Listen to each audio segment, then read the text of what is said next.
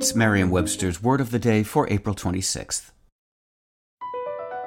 BP added more than $70 billion to the U.S. economy in 2022.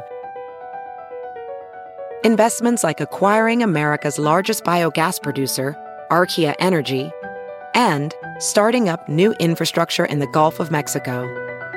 It's and, not or. See what doing both means for energy nationwide at bp.com/investing in America. Today's word is carouse, spelled C-A-R-O-U-S-E. Carouse is a verb. It means to drink alcohol, make noise, and have fun with other people.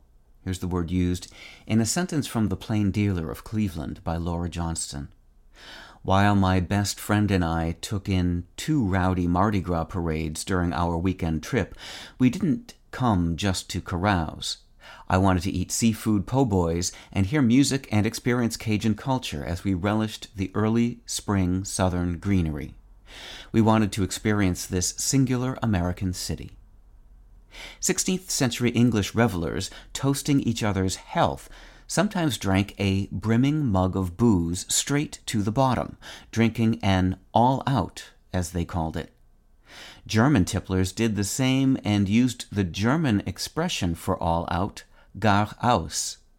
The French adopted the German term as carouse, using the adverb in their expression boire carouse, meaning to drink all out.